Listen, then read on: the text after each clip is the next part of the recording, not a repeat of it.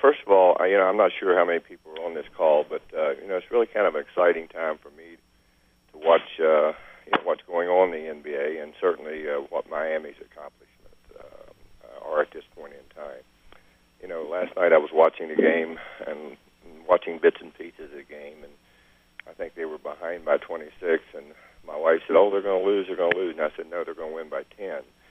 And when you're playing at that level, you do have a different gear. It's almost like the regular season and the playoff. That was almost like a playoff gear last night, particularly their second half. But just going back to the Stone Ages when I played, we had a remarkable run, about 2.5 months of not losing a game. Our games weren't close, to be candid with you. They played some closer games this year, but our games really weren't close. And I know at the end of our streak, we played a very, very good Milwaukee team with 2 Hall of Famers, Abdul-Jabbar and also Oscar Robertson. And we played a game up there on a Sunday afternoon that we did not play really well. I think we were up too much for the game. We shot very poorly, and we were a very good scoring team. But you have to give Milwaukee a lot of credit because they had a very good team themselves.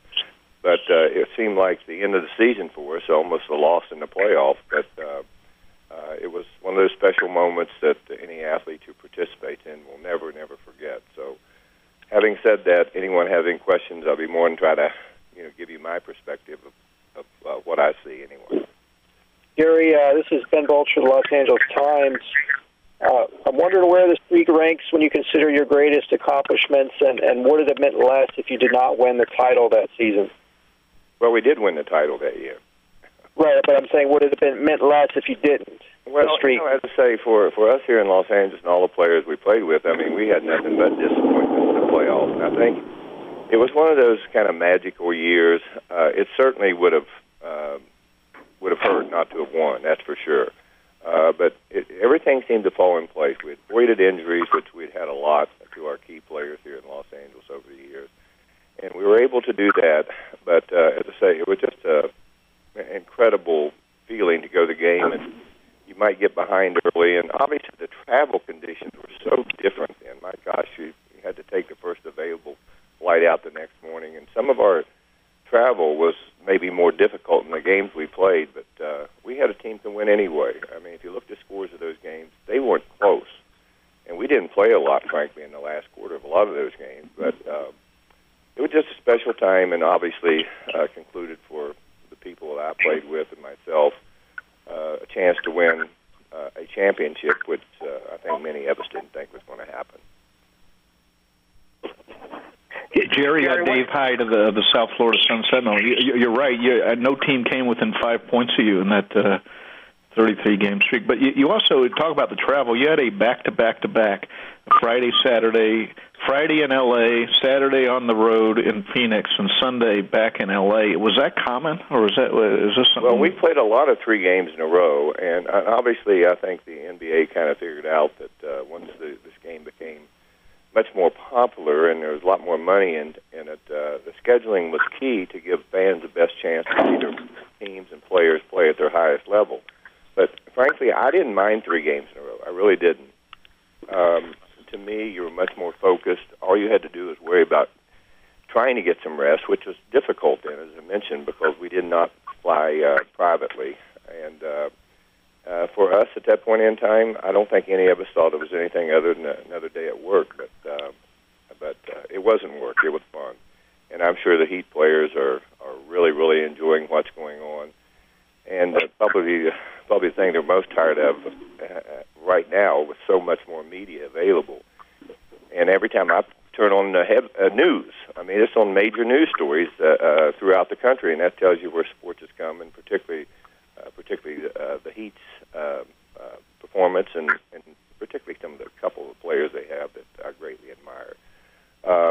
But as I say, it's just a wonderful place to be. They're going to be held under the microscope. I think they've got an incredible chance to do it. I really do. And frankly, people say to me, does it bother you? Absolutely not. I think it's great for the league, and I'm delighted, obviously, for my friend Pat Riley, that he's being able to maybe replicate this player. That's pretty special. Jerry, what area is most impressed you about their team beyond beyond James' play, obviously? Well, I think they have a team. So much of the NBA has been marketing its stars, and the players have a flamboyant way of playing. And we've got some incredible athletes playing this game. So much of the marketing in the NBA has been about players. I think it's time we talk about teams. And when I look at the league this year, we've got a number of really good teams. And I'm not talking about individuals. You look how they play together. Denver, Memphis, San Antonio, obviously the Heat. And I don't want to leave anyone out because I'm just mentioning those four teams. If you watch them play, and particularly three of them, Miami has the biggest star in the game, okay, the best player in the game. And his, having him as a teammate has to be very special for all the other players. He makes it easy for them. He really makes it easy for them. And he's just one of those unique players that comes along, like Kobe Bryant, players like that, Abdul-Jabbar, some of our truly great players that will live forever. He's in that class, and Michael Jordan's obviously, but he just makes it so much easier for those guys. He's just an amazing player, and frankly, I'm thrilled for him because of all the negative things said about him as a player, and I think he's rightly proved what kind of a player he is, and more importantly, what kind of person he is. Jerry, Joe McDonald, how you doing? I'm fine, Joe. How are you? I'm doing good. Have you talked to any of your former teammates, Hale or Pat Riley or any of them about this streak? Because from the comments I've read, everybody has been unbelievably gracious about the fact that the Heat might break, what was considered a sacred record. And the Dolphins, when they set their record, they've been pretty bitter and vocal about it whenever anybody came close. What have your other teammates had to say if you've talked to them at all? Well, Joe, we really don't communicate. It's so much more easy for players today to communicate than we have in the past. I mean, frankly, I don't even know somewhere my ex-teammates are, to be honest with you. But, my goodness, I think it's great for the league. It does not, if they would break it, my gosh, I think it would be a wonderful story. I have no problem with that. People are looking, they look around and they look in the past, and there's some records there that don't look like that they could be approached. I think the way Miami has won a bunch of close games, and, I read a comment that somebody said, well, the league is so much better than it was then. It could be the case, but I see some very poor teams out there, and I know what it's like when you have a poor team and you're watching them play every night. It's a hopeless feeling. If some one of those teams could come out there and win against a team that's had this much prominence and much positive written about it, would make their season, to be candid with you. But I look at their schedule and I say to myself, my gosh, you look at that schedule and you think to yourself, I don't know who, unless they just have a horrible, horrible shooting night, I just don't think those teams are capable of coming close to them. Jerry, does the travel situation help in a situation like that? Because you guys had to go 2 calendar months without losing, or you didn't have to, but you did. And you flew commercial. You were going through the airport with everybody else. Now it's charter flights. People are carrying your bags and everything else. Does that, just a little bit of things like that, do they help when teams are trying to do something for a longevity type record? Well, Joe, that's been in place for so many years now, the private travel and everyone, taking care of your luggage and everything else. It's almost like some rich person going in town who have all the arrangements. They get on the plane, they have their own seats, they have their own buddies, and have their own food. I mean, it's just a different era, and it certainly makes it a lot easier for players. I laugh like crazy when I hear writers talk, oh, these guys are tired, these guys are tired. You can't be tired if you're 20, if you're 20 in your 20s and early 30s, you don't get tired. And I think, to me, it's an excuse when I hear people take, well, this is a back-to-back game. They ought to try playing 3 or 4 nights in a row. And with the travel, I just think that, as I say, of all the things that's a real plus for athletes today, traveling after a game when you're not ready to go to sleep anyway, and getting to a hotel at 2 o'clock in the morning, that's probably the time you're going to go to sleep anyway, because you're replaying the game with so much energy running through your body. So I think it makes it a tremendous advantage to be able to do that. Jerry, could you give a story of Pat Riley, something that from that team, that era, that you remember, something to just sort of say who he was at that time in his life? Yeah. After, as I said, I was getting along in my career, and I certainly wasn't the height of my career, but frankly, maybe one of the best seasons I ever had in total, because Bill Sharman had talked to me about, before the season started, he said he said, lead the league in assists. Well, I did lead the league in assists, but I had players around me that were capable of scoring. But I also averaged almost 26 a game, which I didn't think I was capable of that time. But that's what you get from playing with the team. People feed off of each other. But I do want to remember one thing about Pat. Pat, he's tenacious, and in practice, when we practice, I used to tell him all the time, I said, go beat the hell out of Goodrich. I'm tired. But again, Pat and I were really close, and obviously, I think he obviously wanted to play more, but it was just one of those special group of guys that I could throw the ball anywhere, and I knew someone was going to be there. And LeBron James, he looks like he's already thrown it because he knows everyone so well. But I think that's the one thing I remember, because practice at that period in my life, when as I say, I was diminishing as a player, I didn't want to. As I mentioned, he had so much darn energy that I used to tell him, as I mentioned before, go beat the hell out of Goodrich or somebody else. Don't grab me. Hey, Jerry, this is Tom D'Angelo from the Palm Beach Post. My first question is, who would you rather have as your backup, Pat Riley or Ray Allen? Well, they're both completely different guys. Ray's a shooter and has been a great pro for so many years, and he adds an element to their game. I don't know Ray personally at all. I knew Pat personally, and so I would have to take Pat because we were such terrific friends and did a lot of things together that I'll always remember. But as I say, Ray is not Pat, and Pat's certainly not Ray. And also, you ask so many people, and they say it's so difficult to compare teams from eras. But how do you think that team would stack up against this Heat team? You know what? Everyone says, well, players from that era are so different. Well, I see a lot of players in the league today that I don't think are very good. And I think expansion has diluted the talent. It hasn't made talent better. So it's harder to get a lot of good players on one team today. And again, this is where you have to give Pat and the Heat organization credit. They went out there and they had one of the great players in the game, in Dwayne Wade, who's tremendous in his own right, and I think obviously a Hall of Fame player. But they go out there and add the crowning jewel, which was LeBron. So in building teams and everything, you have to be lucky, and so they've assembled three players that most teams don't have today, but two of them are all-pro players on one team. You don't have that very often. You just don't have it very often. And when I look at them and compare them, our strength was in our backcourt in terms of scoring, but we had the best rebounding in the team in the league. We had the best shot blocking team. But again, as I say, I see players today that are wonderfully gifted, but it would not have bothered me to play against a lot of these players I see. Some of them I just remarkable ability and remarkable players and remarkable competitors, but there's an awful lot of them I see playing that, as I say, I think the teams, the league reflects. It's not a balanced league, particularly in the East. There are better teams in the West. There's some poor teams out here also. Jerry, who would have been Miami's answer to Wilt down low? No one.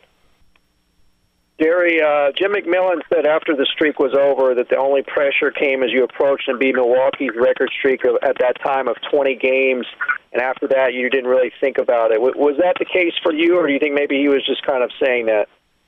Well, I'm not really sure.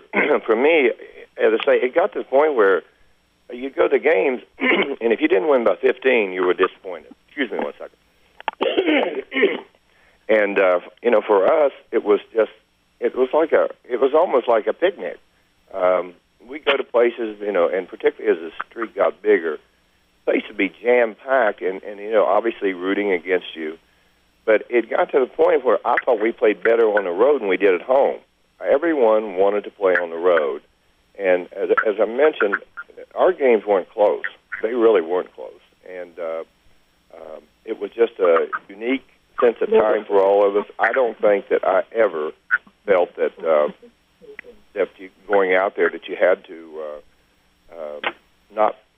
I didn't even think about it. I'll be honest with you. After a point in time, I didn't think about it. But the one game we played in Atlanta, and we win 33, and they had a very good team, and they were very physical, and we killed them. And we go to Milwaukee, and obviously it was one of the few games you would see on national TV. Frankly, I think we were up too much for the game, to be honest with you, because we knew we were playing a great opponent, and we did not shoot the ball well, and they kicked our fannies that day. And I think all of us went in the locker room and felt like we lost your best friend. Jerry, it's Howard back. How are you? Jerry, it's Howard Beck. Can you hear me? Oh, yeah. I can hear a dog, too. Not mine. I'm wondering, a lot of people have tried to figure out, how and when this streak for Miami might end, and whether it's going to be because of the strength of a particular opponent or just their own fatigue. I know you kind of waved off the fatigue idea a few minutes ago, but is it ultimately going to be Miami's own failing, just a night when they're not focused, a night that someone's tired, doesn't have their best game, or is there an opponent that's going to finish this thing off? Like, how does it end? Who ends it? Well, it may not end. It may not end. That's why I think it's so remarkable. I look at the schedule, and I see one team on there that's a terrific team, and obviously that's the Spurs, and I don't know what game that would be, but that would be a game that I would be concerned about, certainly in playing in San Antonio, and they're going to have Tony Parker back by then. But I just think, as I say, some nights you can go out there and you can't make a shot. I don't care. It might be all of you, and it becomes contagious. But I think the one thing that they've got for them is defensively. They can really get after you because of the ability of Wade and particularly LeBron. They're ball hawks, and when you turn the ball over, it's going to be a layup. It's not going to be a jump shot. It's going to be a layup. And those two guys in particular, if they're in the open court, you can forget it. They're going to score or get to the free throw line. And I just think it's going to take a combination of a team that's shooting the ball well, that also has the capability to defend to beat them. And obviously a poor shooting night in Miami's part. But I just, honestly, I haven't looked at all their schedule, but I see these games coming up, and there's going to be more and more focus on the games. I think it makes the players focus more on trying to achieve a record that everyone said couldn't be broken. I think they've got a great chance to do it myself. Hey, Jerry, Mike Bresnahan with the LA Times. Obviously, you still watch the Lakers. Looks like they're going to get into the playoffs. Got to ask you, can they do any damage in the first round against a team like an Oklahoma City or a San Antonio? Well, I definitely think they can. I wouldn't want to play them. I know that. To me, when you watch in the West, okay, matchups are really important. I think if the Lakers would have their preference, they probably wouldn't want to play Denver. I don't think anyone would want to play them. And because Denver has proven they can win on the road and they just don't lose at home. That would be a tough matchup for them. I think Memphis, they're like a bunch of pack rats down there. I mean, pack dogs down there. They're defensively, they are really good. And to me, they've got the most underrated player in the league on their team in Marc Gasol. This guy is really a good player. But I think they would have a chance against anyone. If you watch Oklahoma City, to me, they don't look like they're the same team, and I think they're terrific. But, they lose a great player in James Harden, and that's going to happen to a lot of teams today. And can they make up for the loss of him? I'm not sure. Jerry, in a possible NBA Finals matchup, which Western team do you think would be the toughest matchup for Miami? Oh, my gosh. I don't know. I really don't know. But, Miami's got to get through the East. But obviously, they've had great success. And playing the way they are right now, I think is really, really good because I think they're going to be playing at a real high level going into playoff. And if you watch the better teams today, you see them starting to really grind down teams. And when you're in that kind of a mode, the focus is terrific. You know, a coach can walk in the locker room, and you know he can. I don't know what all coaches say in the locker room, but when you have veteran players and players who've been around, the coach doesn't have to really say anything. These guys are just going to compete, and with the leader they have down there, it's just the competitive level is going to be it's going to be in that locker room every darn night. Jerry, nobody's come within you know, Houston came within 11 of this streak, which it still had a third to go, and it's been 40 years now. Did you consider this streak, if you did consider it, untouchable? No, I've never thought that way. You know, I think this is what makes sports so intriguing. You know, there's a number out there, a DiMaggio's 56-game hitting streak. Will anyone ever do that? You know, football, the Dolphins, undefeated. A lot of people don't think those things are possible. Well, they are possible. And I think, particularly in basketball, I think if you get a really unique team, and Miami has a unique team, they got great three-point shooting, and they're never out of a game because of that. And then they've got the best player in the game who does all the little things that I'm sure any coach would like to coach him because he just does so much. But I never thought this streak was would live forever. No, not in today's game. But again, because Miami has had the ability to go out and get all these guys to come down there, and Pat has done a great job of bringing in very solid role players for their team. So it's helped their team tremendously, and they've added pieces every year, which have allowed them to be deeper and shoot the ball better. And I just think it's a streak that I think it could very easily be broken this year. I really do believe that. Jerry, you surprised Pat has had the success that he has had as an executive. I mean, at one point in his life, he was going to be happy to be Chick Hearn's color man doing basketball broadcasts, and he's probably the best executive in the game. That's possible.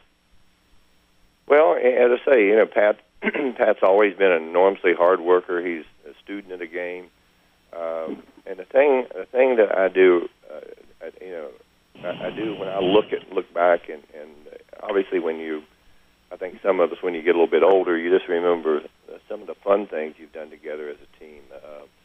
And when he was always such a hard worker, and as I mentioned earlier, I didn't want him guarding me in practice. I really didn't. I mean, it was not fun because he wanted to play and he had all this energy, but he still has great energy for the game.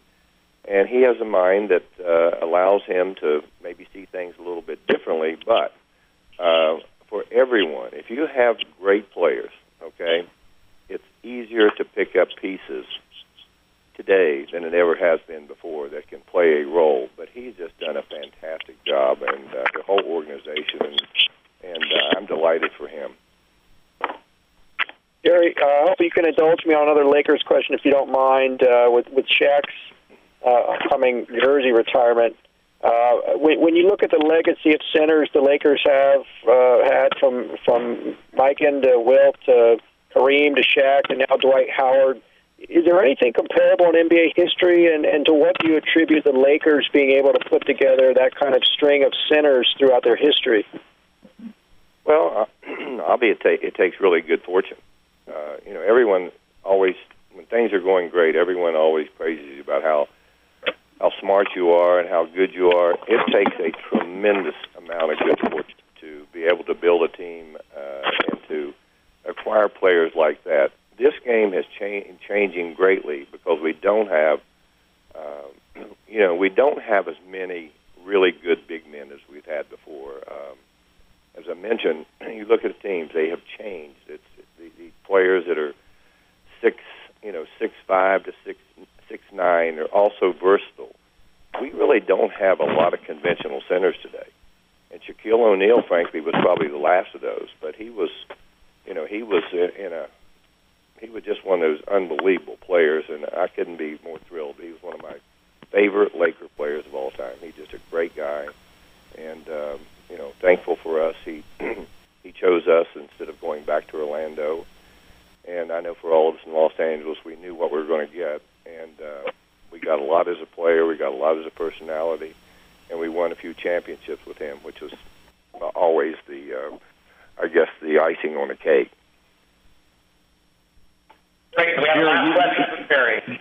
Jerry, you're this streak. Where does you were asked this earlier, and I don't know if what your thought was. Where does this rank in your career as far as things that you've accomplished? To me? Yeah. Me personally?